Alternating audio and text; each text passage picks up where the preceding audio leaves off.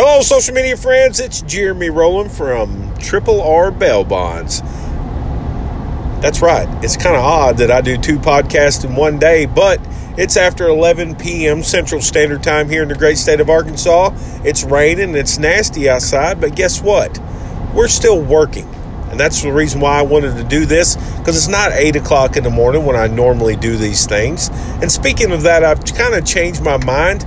I'm going to go back to doing podcasts after the day ends, because it seems like I have a lot more content that I would like to share with you, and I appreciate you listening. But the point of this one is that it's after 11 o'clock at night. We're still working and headed to one of our local county jails here to help someone out. And the point of this is that I want you to think of, if you're listening to this, is what if you're one of the people that are arrested and went to jail after 11 o'clock at night and you had to rely on bail reform? Let me tell you the difference here is that I'm on the road coming to help you be there in a very timely manner, professional, knowledgeable, and able to help you know when, where, and why to be, and help you through the entire process. And a bail reform advocate right now is either at home in bed or out partying somewhere.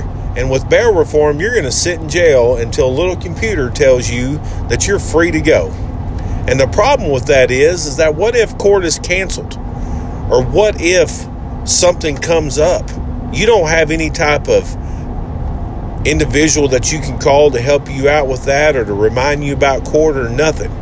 Bail reform is dangerous, ladies and gentlemen. It has proven this time in and time out through every state that it's ever been tried to be implemented in. And the reason why I've turned to Anchor and I've turned to podcast is that I'm hoping that hearing the words of it will encourage you to do your studying on bail reform and get educated about it and be informed about it and know what professional bail does and know the stark difference between the two. Bail reform gives zero back to taxpayers. It does absolutely nothing for the alleged victims, and it does even worse things for the accused. Hope everyone has a great evening, and we'll talk to you tomorrow.